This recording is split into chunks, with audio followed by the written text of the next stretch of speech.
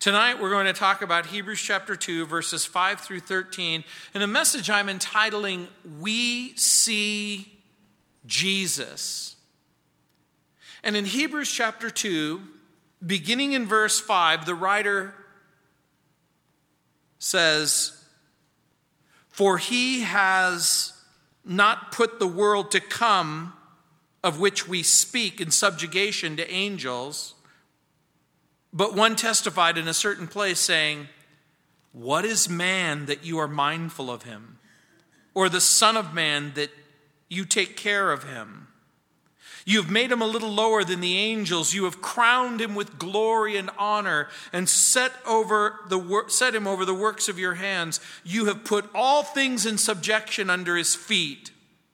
For in that he put all in subjection under him, he left nothing that is not put under him.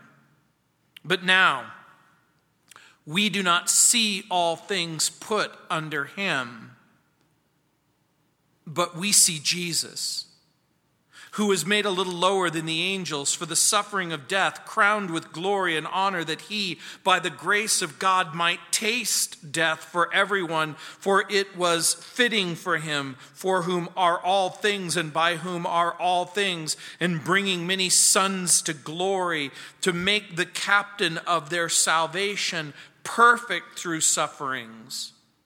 For both he who sanctifies and those who are being sanctified are all of one, for which reason he is not ashamed to call them brethren, saying, I will declare your name to my brethren in the midst of the assembly. I will sing praise to you. And again, I will put my trust in him. Here am I and the children whom God has given me. In the first chapter of Hebrews, the author has made the argument that Jesus is superior, having become so much better than the angels. Remember in verse 4, God, in verse 4 of chapter 1, having become so much better than the angels, as he has made by inheritance a more excellent name than they, Jesus is superior in his name, in his person, in his inheritance. And so the writer of Hebrews anticipates an objection or a question. Remember, he's writing to a group of so-called Jewish believers who have embraced Christ, but who are living on the very boundaries of whether or not they're going to return to Judaism and abandon Christ.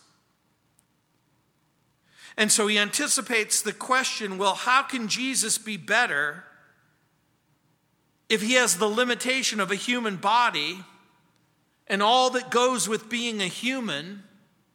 The writer of Hebrews anticipates the person who's saying, well, wait a minute, the Bible speaks of angelic beings. These are spirit beings, and spirit beings have advantages over human beings. And so the writer is going to provide an explanation. Well, what do you say to the person? Well, if Jesus is superior to the angels, and angels are spirit beings, and they don't have any of the limitations or the problems or the difficulties associated with being a human, then how can you possibly say that Jesus is superior? And the writer is going to point out that the Lord God provided a body for Jesus in order to be the last Adam in verses 5 through 13, to defeat the devil in verses 14 through 16, to be a sympathetic high priest in verses 17 through 18. The writer of Hebrews has already told us that Jesus is really for real God. But everybody knows that he is for real man. The chapter began with a warning in verses 1 through 4. Remember at the end of verse 4 where the writer says, God also bearing witness both with signs and wonders, with various miracles and gifts of the Holy Spirit according to his own will. He has warned, how can you neglect so great a salvation? And so now he's going to focus on the work of Christ in verses 5 through 18. In God's sovereignty, Jesus created all people in verses 5 and 6, cares for them at the end of verse 6 and 7, commissioned Adam to be in charge of God's original creation in verse 8. Things went horribly wrong. Jesus agreed to come to the earth. He's made a little lower than the angels. Man's rebellion has resulted in a kind of a forfeiture of control. And so Jesus will die on Calvary's cross for sinful human beings. And so Jesus lives to make us holy or separate. And so the Lord God didn't create the earth for angels. And the writer is going to argue that the Lord allowed human beings to be created with human bodies to live in this world, to live in the circumstances that we find ourselves in. And that it makes perfect sense that in our human condition, that we would one day pass from this human condition and we will be given a glorious body that's appropriate for our final destination. And it makes perfect sense that God would allow Jesus to come, that he would be made human, he would be made a little lower than the angels so that he could suffer death for human beings, be exalted and crowned with honor and glory to reveal in part the glory of God, to reveal the nature of God. He is the captain of our salvation. He reconciles us with his Father so that his Father can become our Father, and we are joint heirs with Christ as brothers and sisters so that we can worship God in verse 12, and so that we will be allowed to trust God in verse 13. And so he's talking about the Lord's future fantastic plans for this world, human beings' destiny for man, God's exciting exaltation of Jesus crammed in verses 5 through 13 is God's plans for the world, God's plans for Jesus. And so he's going to talk about God's plans for you. And so in verse 5, it says, "For he has not put the world to come, of which we speak, in subjection to angels." What does that mean? Which world is the author making reference? For he, that's God the Father, has not put the world to come. Which world is this? Is this the fallen world? Is this the broken world? Is this the world in which we are living in? The world that is talked about in the beginning, God created the heavens and the earth in Genesis chapter 1, verse 1, where Adam and Eve is placed in a garden where there's rebellion and disobedience. And now we live in that broken, fallen world, but that one day Jesus will return to that broken, fallen world, and he will obtain the throne of his father David and occupy it for 1,000 years.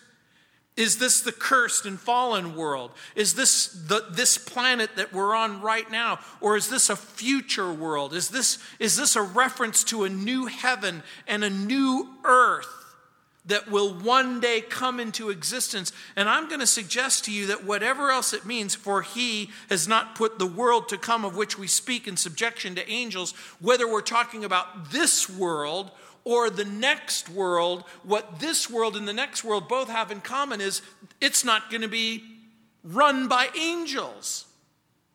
The writer's argument is God created the heavens and the earth, and he didn't stick angels in the Garden of Eden. He stuck human beings in the Garden of Eden.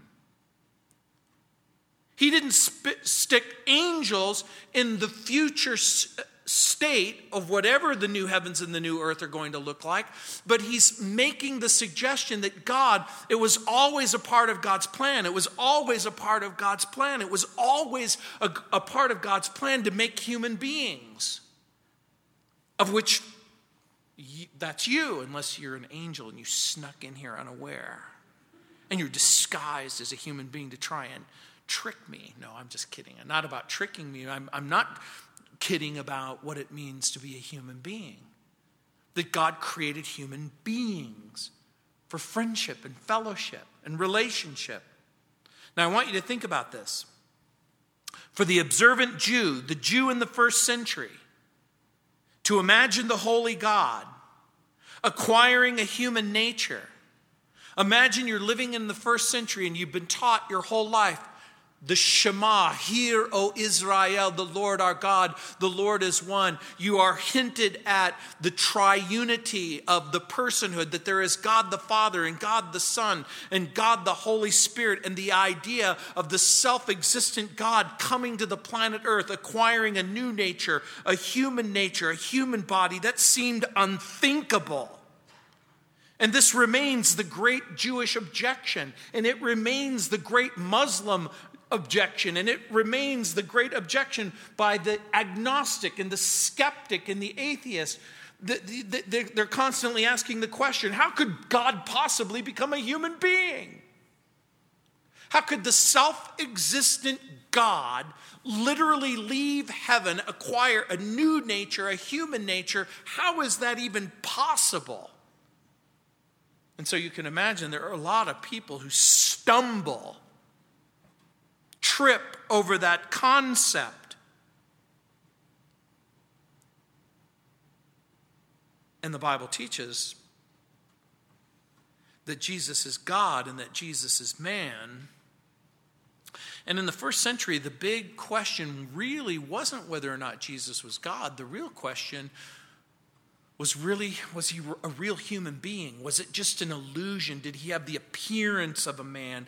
Did he just look like a human being? But somehow it was a fabrication, almost like there was just this, like a sock puppet, where it looks human and it talks human, but it really isn't human. And they would make up stories that Jesus would walk on the beach and he would never leave footprints because he wasn't really there.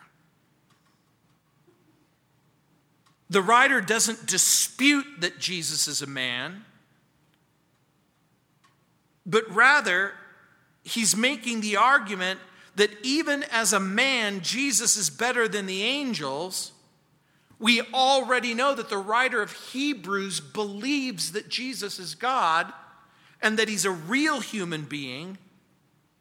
And so in verse 6, the Lord's manifest destiny for man. In verses 6 through 8, it says, but one testified in a certain place, saying, what is man that you are mindful of him? Or the son of man that you should take care of him? The one who's testifying is the writer of Psalm 8.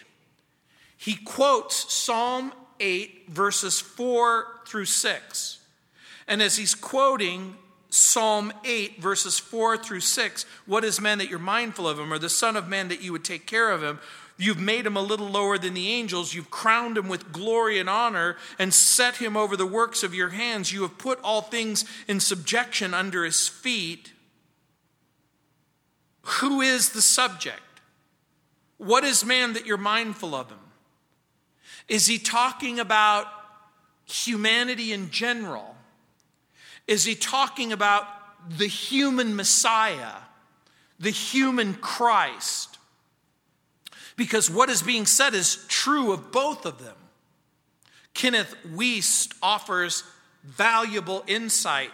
The Greek scholar writes, quote, the question as to whether the Messiah or man is spoken of in verses 6 through 8 of Psalm 8 is settled easily and finally by the Greek word translated visit.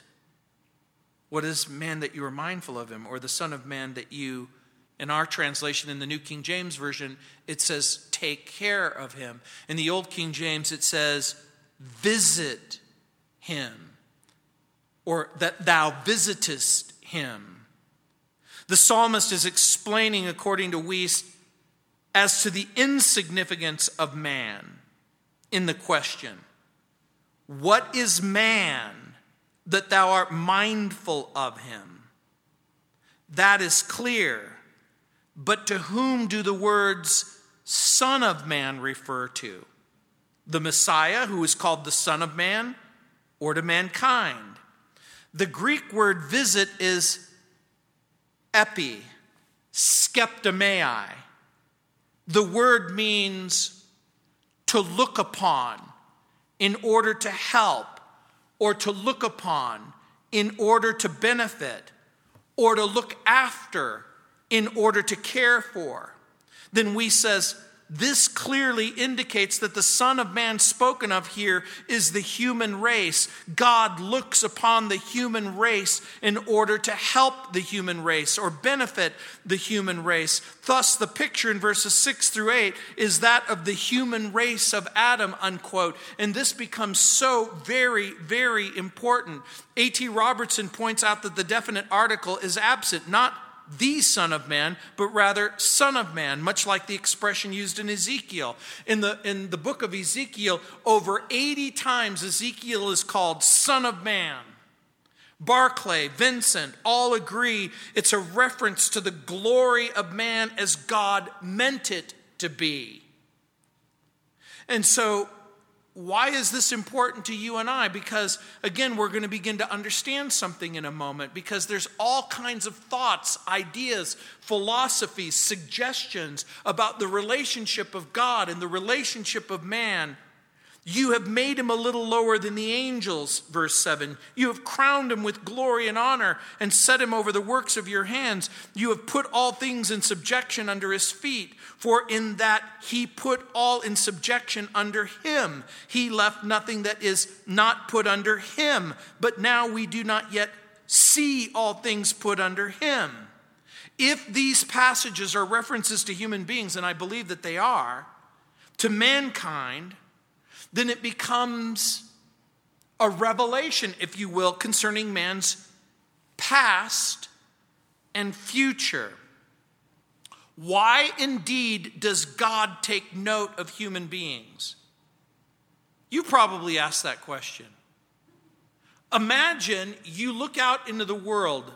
Let's say you make the mistake of watching CNN and Fox News and the news channels, and you're inundated with all of these images of horror. You're inundated with the images of pain. You're inundated with the images of human beings doing unspeakable horrors to one another.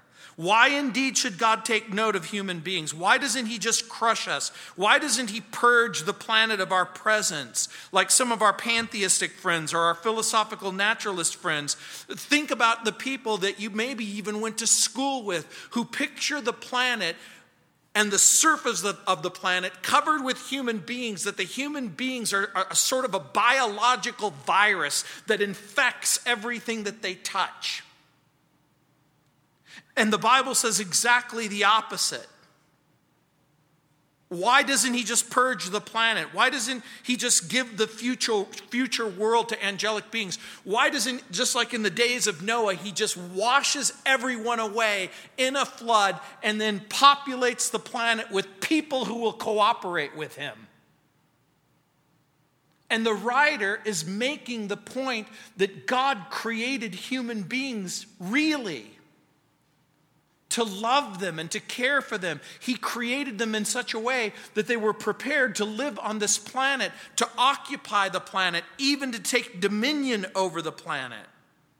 And so earlier when he said, how can we neglect so great a salvation? That also includes ruling and reigning with Christ in a future kingdom. The writer is making the suggestion God made human beings to live here and to rule here and to be an important part of what it means to be here, and that God in Christ was going to bring us to a place where we would be restored to the humanity that he entrusted with us in the beginning. He's going to make the surprising, when you say it out loud, statement. God created human beings to love him and have friendship with him and fellowship with him, but also to rule and reign with Christ. Human beings were made because, as crazy as this sounds, he loves people. I know it sounds like crazy. Do you know someone who loves like animals, dogs? They're crazy about their pets. They're crazy about their pets. You know, if you asked them a question, your dog falls into the reservoir and a human being falls into the reservoir, who would you rescue? I'm thinking about it. You know, they know in their right mind that the right answer is you're supposed to save the human being, but with all of their heart and with all of their soul, they want to rescue their dog. I actually don't get that. I don't understand that. I have room in my heart for only one animal my whole life. But God, because he is God, has room in his heart for you, for every one of you. I know it's hard for maybe some of you to believe, but according to the Bible, the self-existent God who occupies eternity thinks about you on a regular basis. He thinks about you personally, individually. He cares about you every moment of every day. And so the Bible teaches that human beings were made by God, that they're not here by accident, that they're here on purpose, and that God's plan for human beings was always that they were going to have friendship and fellowship with him. In verse 7 it says, you have made him a little lower than the angels. Here, little probably is a reference to time. It's not a reference to state or position. In what sense? Human beings were made a little lower than angelic beings or spirit beings. In value? No. In love? No. In affection? No. In what sense? They were made a little lower than the angels. I'm going to suggest to you in the sense that human beings are spirit beings. Angelic beings are spirit beings. Human beings are spirit beings who have a body. And because we have a body and because we're living in the circumstances that we're living in, some of you you're made a little lower. In what sense? In the sense of time, you are going to be born and you are going to live. And the truth is, I hate to be the one to break it to you, but unless the Lord Jesus comes back in the rapture, you're going to die. You're going to turn 20 and 30 and 40 and 50. And some of you, by reason of strength, might even make it to 70. And some of you might climb past 80. And some of you might even go to 90. But one day, your heart will stop beating and your eyes will close and you will abandon this body of flesh. That's the point that he's making. But from the beginning of time, God's plan was to elevate and lift human beings to a place of honor and nobility. And we're shocked and surprised to discover that God created human beings, again, for friendship and fellowship, but also to crown human beings with glory and honor. And some of you get a little bit of a hint of that if you've ever seen the movie the Narnia series, or if you ever read the book.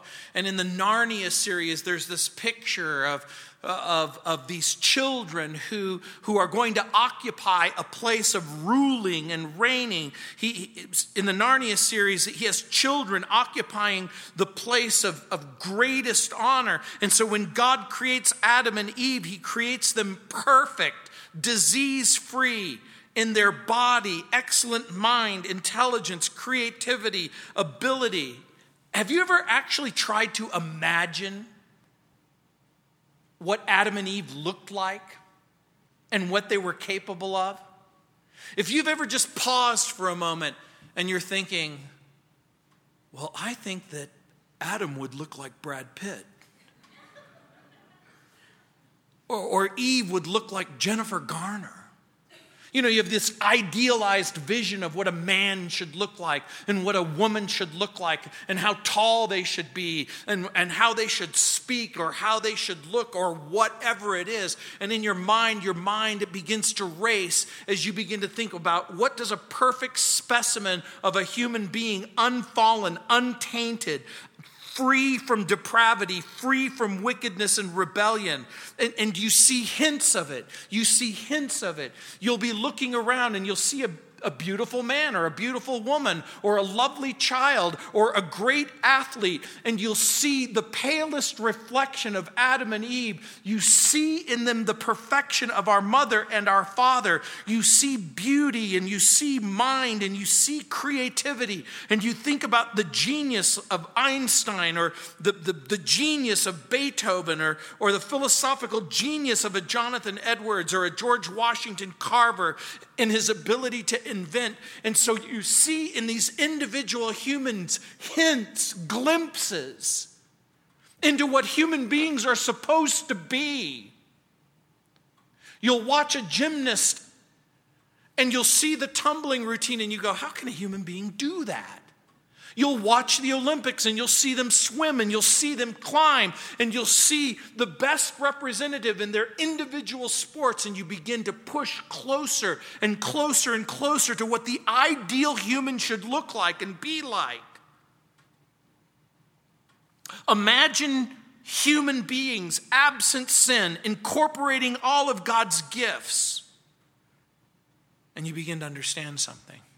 You get just the slightest picture, the slightest hint of what God had in mind. Placing them in a perfect world, peace, tranquility, affection between all of God's creation, no violence, no storms, no plagues, no terrors, no death. Imagine people subjugating the planet without in any way upsetting its order. And we subdue the world, and then we even subdue the solar system, and then we even venture out to the stars. But our power and our potential has been marred by sin and limited by sin. Sin has twisted us and perverted us and caused some of us to deny God or fabricate an origin more to our own liking. We imagine now a universe where all of a sudden we just sort of shoot up in a sum of a million happy coincidences over billions of years.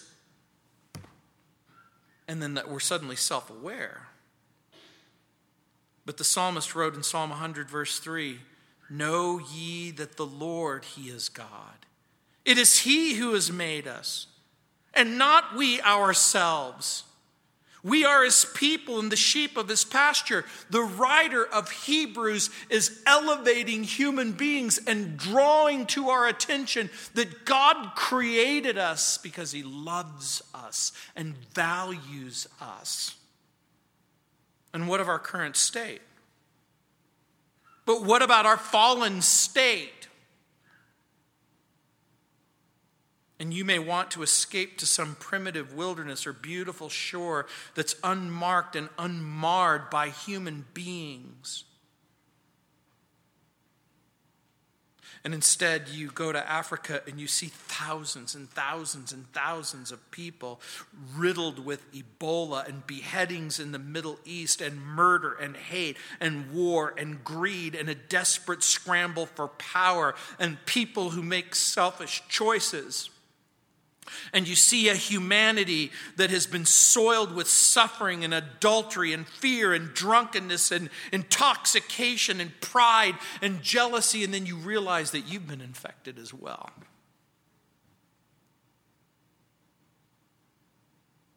And like a cloud that's ready to burst, a dark, thick cloud gathers over the surface of the earth. And you know it's going to cleanse the earth of the presence of humanity by death. So how did we lose the glory? And how did we lose the honor? And how did we lose the power and the rule and the dominion? Life itself, fellowship with God. You know the story. Human beings made the choice to say, I don't believe what God has said. I don't believe that God has asked me to do something or believe something or be something. And Adam fell. And in verse 8, look what it says. But now we do not yet see all things put under him. The writer is saying, look around you. Does it look like Jesus is in charge? And it doesn't, does it? It doesn't look like Jesus is in charge. It doesn't look like Jesus is in charge when things go horribly and terribly wrong.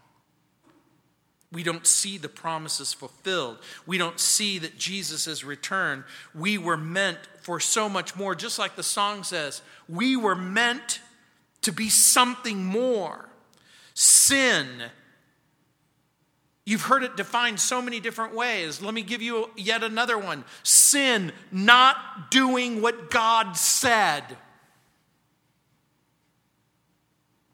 caused Adam to fall. And the ultimate destiny of man is found in his dignity. A dignity that's reflected in his origin and redemption. This is why there's such a powerful, powerful need on the part of a world that rejects God to try to convince you that you weren't really made by God and that the Bible isn't really true. And over again, the testimony of the Bible is, no, God really did make you. No, you really are loved. No, you were made for a purpose and a destiny. And so you also see the Lord's exaltation of Jesus in verses 9 through 13. Look what it says in verse 9. But we see Jesus. Remember what it was just said? You look around you and what do you see? Hurt, guilt, suffering, pain. But we see Jesus. We see Jesus, who was made a little lower than the angels for the suffering of death, crowned with glory and honor, that he, by the grace of God, might taste death for everyone. But we see Jesus, who was made a little lower than the angels. Now, again, remember what I said to you earlier. We see Jesus, who was made a little lower than the angels. Lower in what sense? Lower in the sense that he has a physical body given for this world, given for suffering and death. Is Jesus less than angels? No, he created the angels, remember? Remember in the opening chapter, the writer is making a clear and convincing case that Jesus is the creator, that he created the heavens and the earth, and that he created the angels. And so the writer is making that point, lower in the sense of a physical body. He comes from heaven to a virgin's womb, from Bethlehem to Gethsemane to Gabbatha. Gabbatha is that pavement that was the stone pavement in the Antonine fortress where Jesus is attached to a pillar and he's beaten, to Golgotha, to the tomb. Yet he's still crowned with glory and honor. Why? Because he rises from the dead. By the grace of God, he is going to live and he is going to die and he is going to taste death for everyone. That was God's plan for Jesus. Can you imagine? God, what's your plan for me? Hey, you know what? You're going to be born of a virgin. Hey, and you are going to go to Jerusalem. And here's my plan for you. You are going to be cruelly murdered in the most ghastly fashion possible. Okay, what's plan number 2?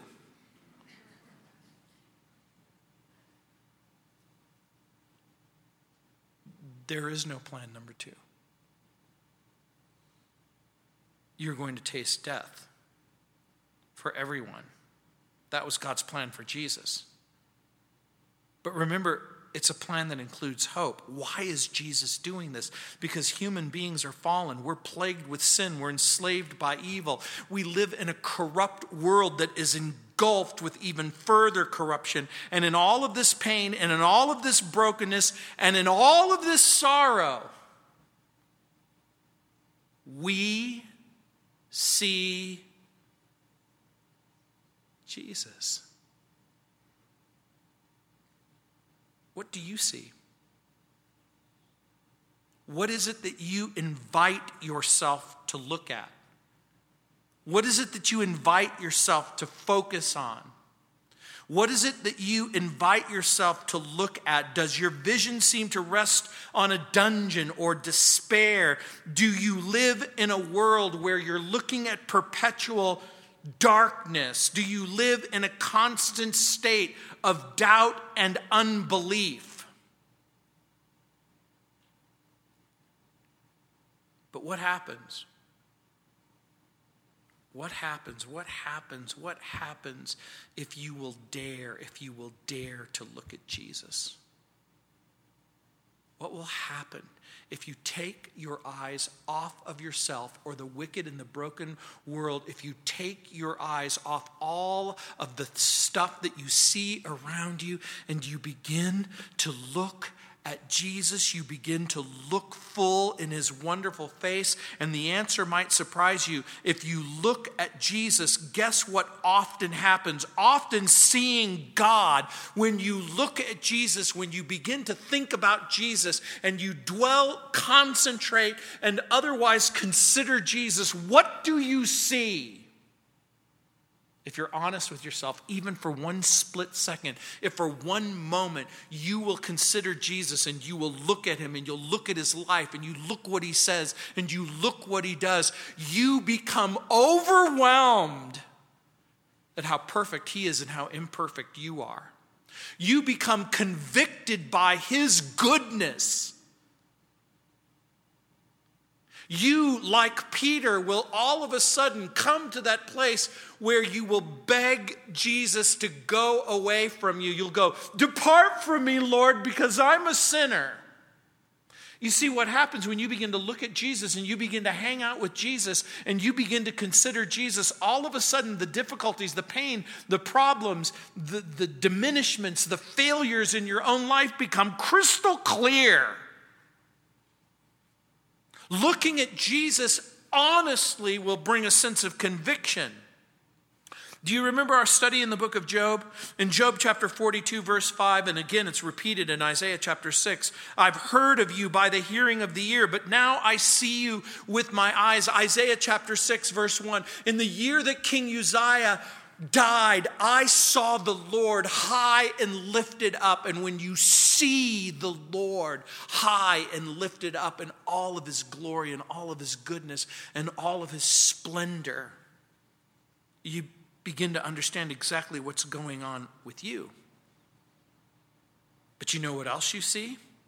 If you'll continue to look, you'll continue to see the Lord will bring salvation. You'll see Jesus as the object of faith. You'll see Jesus as the object of deliverance. You'll see Jesus as the bringer of joy. You will see Jesus with clarity and understanding. And you look at Jesus and then then everything else will begin to make sense. Just like John writes in 1 John chapter 3, verse 2, "Behold, what manner of love the Father's lavished upon us, that we should be called the children of God, and such we are. And it does not yet appear what we shall be, but we know this, that when he shall appear, we shall be like him, for we shall see him." And now you look at him.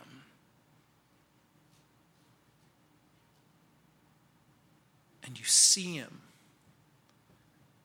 as the glorified Savior who came back to life, who ever lives for you.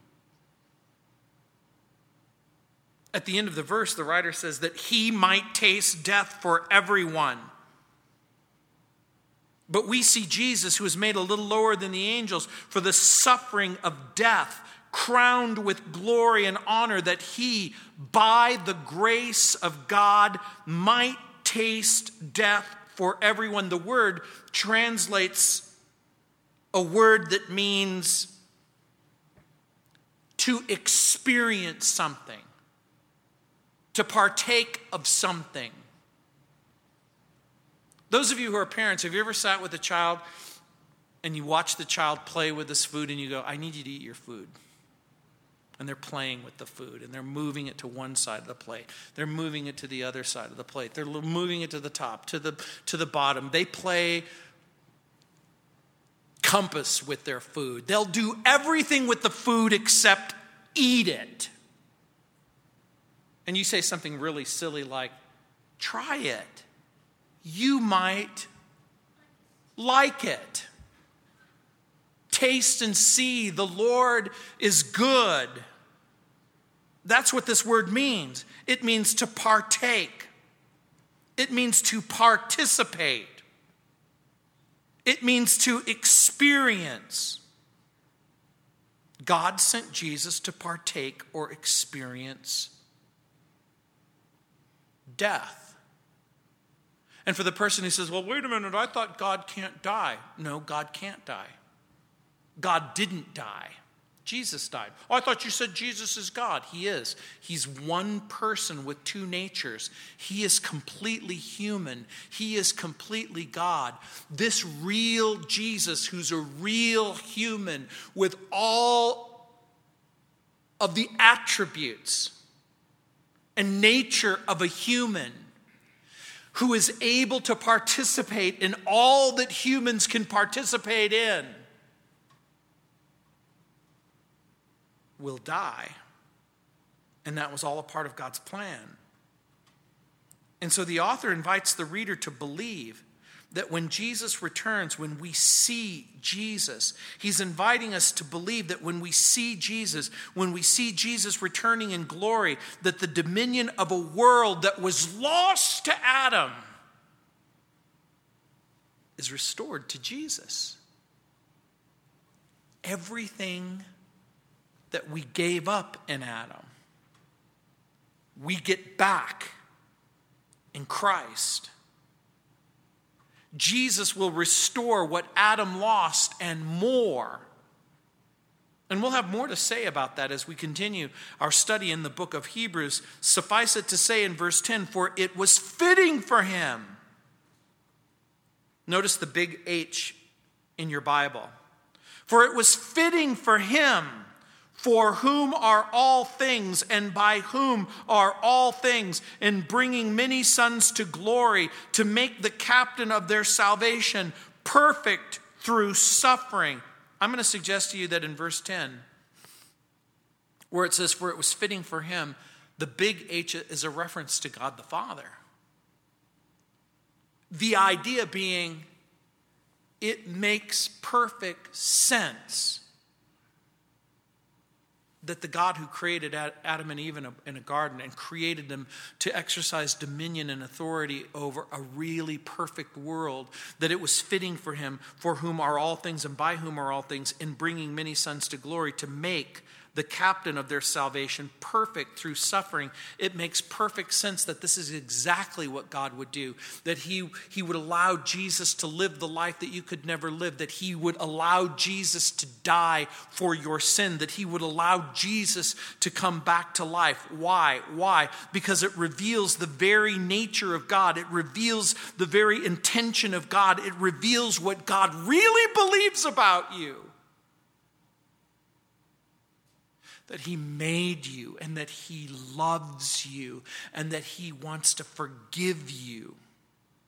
In the righteous character of God, it was fitting that God in Christ should restore what Adam lost. That's part of the argument that's being made. Everything that was lost, we should be able to get back. The humiliation of the Savior makes it possible the exaltation of sinners. Sin has disturbed God's order. And the Savior brings it back. MacDonald writes, before order could be brought out of chaos, sin must be dealt with righteously. It was consistent with the holy character of God that Christ should suffer and bleed and die to put away our sin. That was God's plan, because he's a wise planner. He made everything for his glory. He made everything for his pleasure.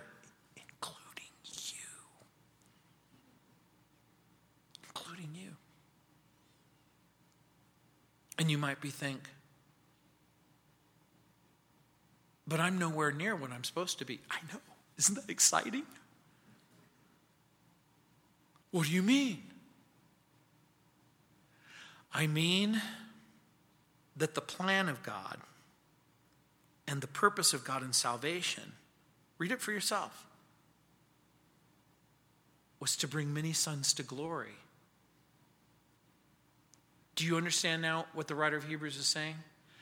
I'm picking you out. I'm picking you out. I'm picking you out. Oh, yeah, I'm going to glorify you. Ooh, yeah, I'm going to glorify. Ooh, yeah, I'm going to make you exactly what you were always supposed to be. I'm going to forgive you and cleanse you and wash you. I'm going to create within you a new heart. I'm going to establish something inside of your heart where you get to live like you never got to live before. So what does that mean? He wants to bring many sons to glory.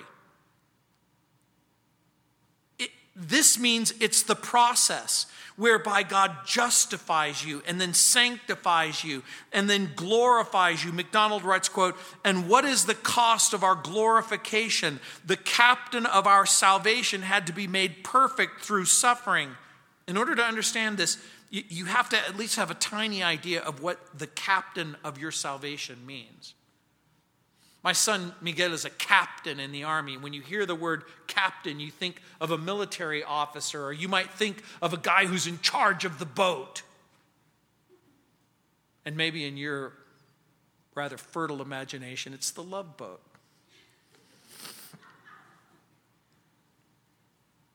But that's actually not the meaning here. The word is an interesting word. In the New Testament, it only appears a couple of times. It's the Greek word archegos. It was a word that was used in the ancient world of the Greeks to describe a hero. A hero who captures a wild territory and clears the territory and establishes a city, and then you have the city named after you. Whether it's a Greek god or a Greek hero. And so it describes, in this particular instance, Jesus' moral character and his substitutionary death. God found a way of saving us that was worthy of himself. He sent his only begotten Son to die in our place. The picture is of a person who comes and clears out the territory and then establishes something that's wild and makes it peaceful and civilizes it for himself. And so in verse 11, it says, "For both he who sanctifies and those who are being sanctified are all of one, for which reason he's not ashamed to call them brethren." If you look at the passage, what's that's basically saying is, for both he, Jesus, who sanctifies, that means sets you apart, and those who are being sanctified, that's you. The person who's saved, the person who's cleansed, the person who's washed. For which reason he's not ashamed to call them brethren. God's plan and purpose has come to fruition, and for the joy who is set before him sees you and says, "I'm not ashamed to call you my brethren." Now, I don't know about you, but maybe you have somebody in your family, that one person who seems to always bring embarrassment to your family, shame to your family.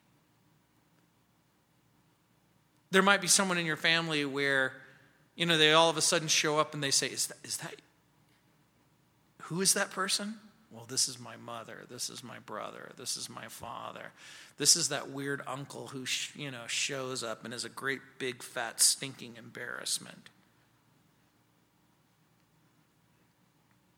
But the Bible is making the point that he's not embarrassed or ashamed.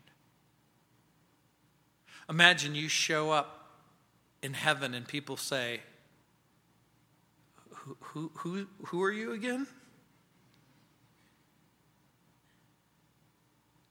And Jesus says, time out.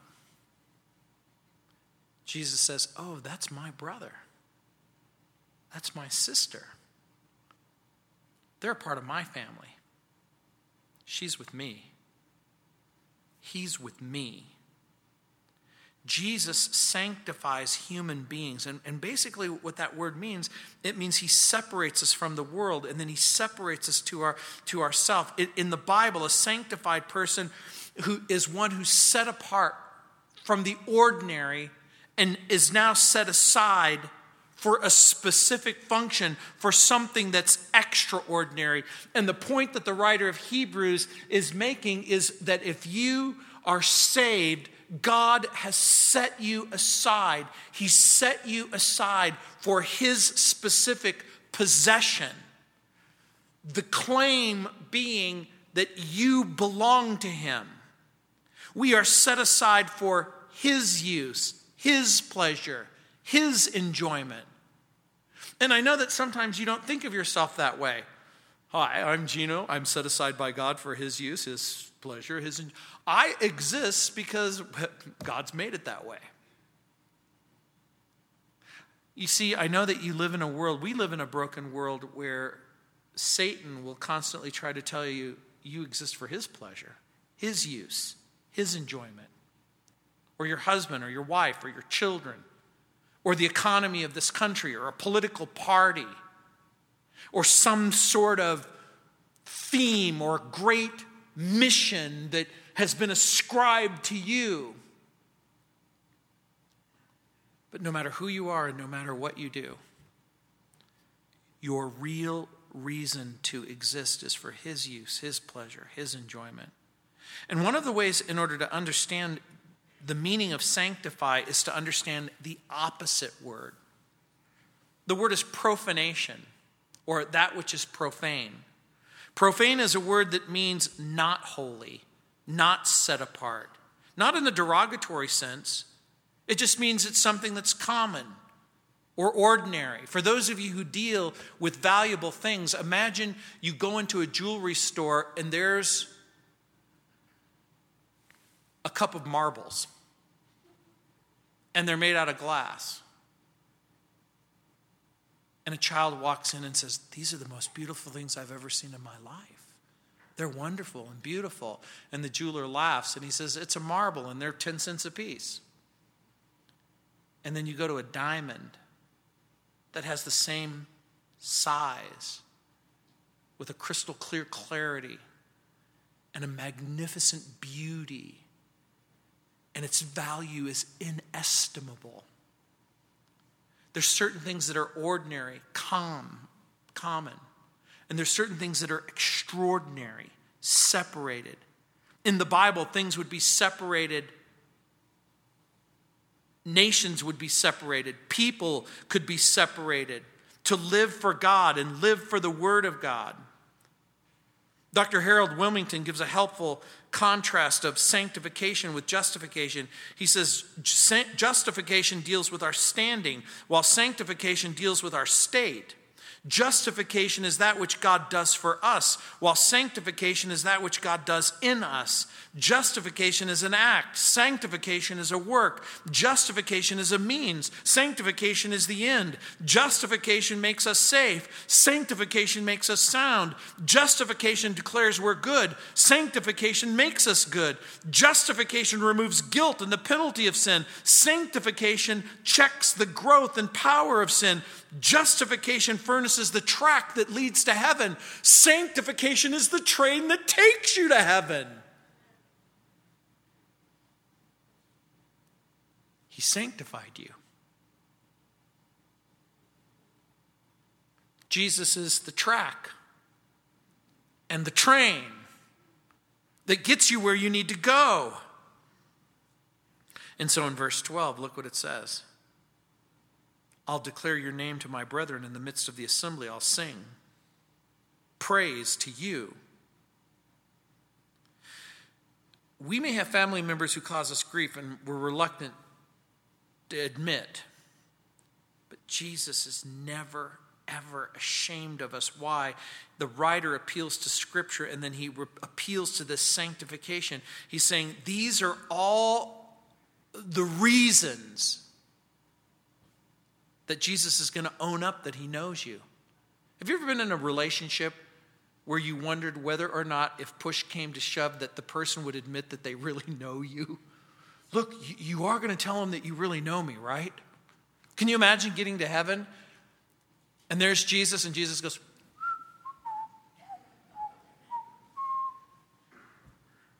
you know me, right? When here in verse 12, he's citing Psalm 22, verse 22. I will declare your name to my brethren in the midst of the assembly. I will sing to you. The idea is, I'm going to declare your name to my brethren. Psalm 22 is a messianic psalm. And in Psalm 22, it's a picture, it's a prophetic picture of the Messiah dying on the cross for your sin, rising pierced. My brother, the verse pictures the Messiah identified with his people, united in worship. I'll declare your name to my brethren. In the midst of the assembly, I will sing praise to you. The messianic psalm is a picture of the Messiah dying for sins. Here's the picture that's drawn in Psalm 22. Jesus is living. He's dying for your sins. He's dying for your sins. And in his dying agony, Jesus is dying in his dying agony. He sees into the future. He sees into a future where he's leading the ransomed saints in the congregation of the saved to praise of God the Father. And that's the point that the writer is making. He's saying, Jesus, your Messiah, envisions you and sings about you. And again in verse 13, I will put my trust in him. And again, here am I and the children whom God has given me. The writer of Hebrews cites two major passages. Isaiah chapter 8, verse 17, where the Messiah speaks of putting his trust in God, confidence in Jehovah as one of the marks of his true humanity. And then in Isaiah chapter 8, verse 18, the Lord is quoted as saying, here am I and the children whom the Lord has given me. The thought is that they're members of a common family. They're acknowledging a common father. And so the writer is appealing to these two passages. Remember, sanctification and Scripture in order to point out why Jesus, when push comes to shove, is going to accept you and acknowledge you and say, I know who you are. Isaiah wrote chapter 8 in the context of an impending Assyrian invasion. A son was born to Isaiah, a son whose name would reflect the prophecy and the fulfillment that Assyria would succeed in the invasion. And so the prophet identifies his sons with the prophecies. He literally names his sons after the fact that God has spoken and that God was going to fulfill his promise, that he was going to discipline the Jews and occupy them. The outward circumstances in Psalm 22. A painful death for Jesus. The outward circumstances of Isaiah 8, an invasion and destruction. A crucifixion, invasion. This is tragic. This is bleak. These aren't things that are good. These are things that on the surface look really, really bad. But the eye of faith looks beyond the immediate circumstance to the ultimate triumph. The point that the passage is trying to make is you look around and you see a broken and a fallen world. A world where it doesn't look like Jesus is in charge. But God has made a promise, and that Jesus is in fact in charge. And that even when you're talking about the invasion of Israel, and even when you're talking about the death on the cross, the eye of faith looks beyond the immediate circumstance to the ultimate triumph of Jesus, because this is all part of a plan that God is going to bring to fruition, because his promises are true and his plans are secure, because he's going to accomplish what he is meant to accomplish, and that ultimately means to save you, to forgive you, to cleanse you, to wash you, to reconcile you to himself. And so the writer of Hebrews is arguing that the only true human that can restore what Adam has lost is Jesus.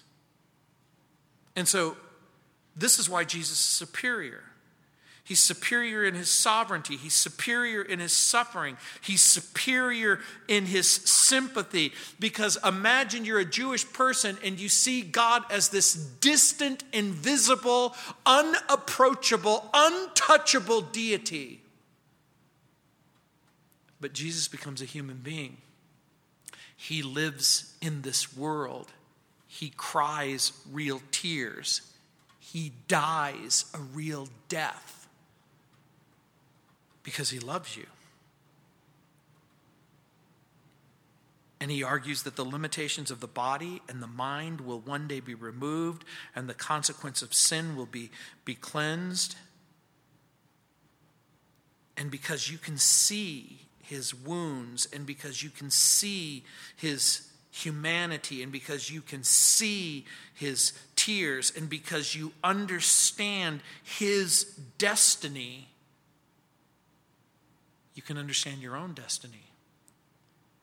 It's the story of the Bible. The story of the Bible is God creates the heavens and the earth with the intention of giving it to human beings. Human beings lose it. Jesus gets it back.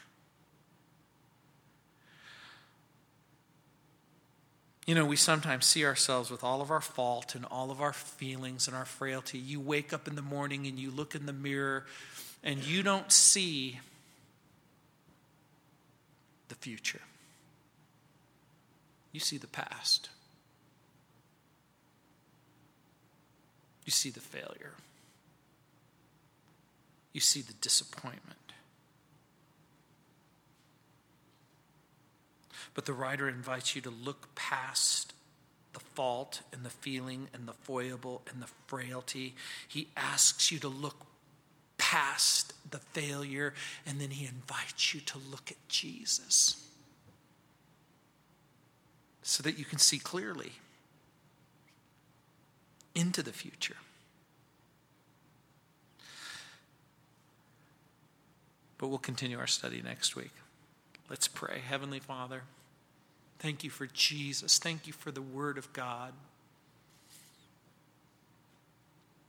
Lord, thank you that we don't have to believe the lies of Satan, but that we can embrace the truth and the Bible's reoccurring message, that it's God's plan not to hurt us, but to help us, not to kill us, but to save us, not to give us what we deserve,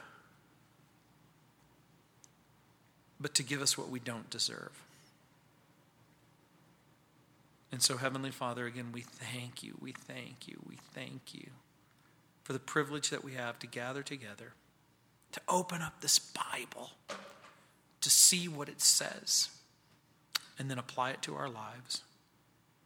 In Jesus' name, amen. Let's stand.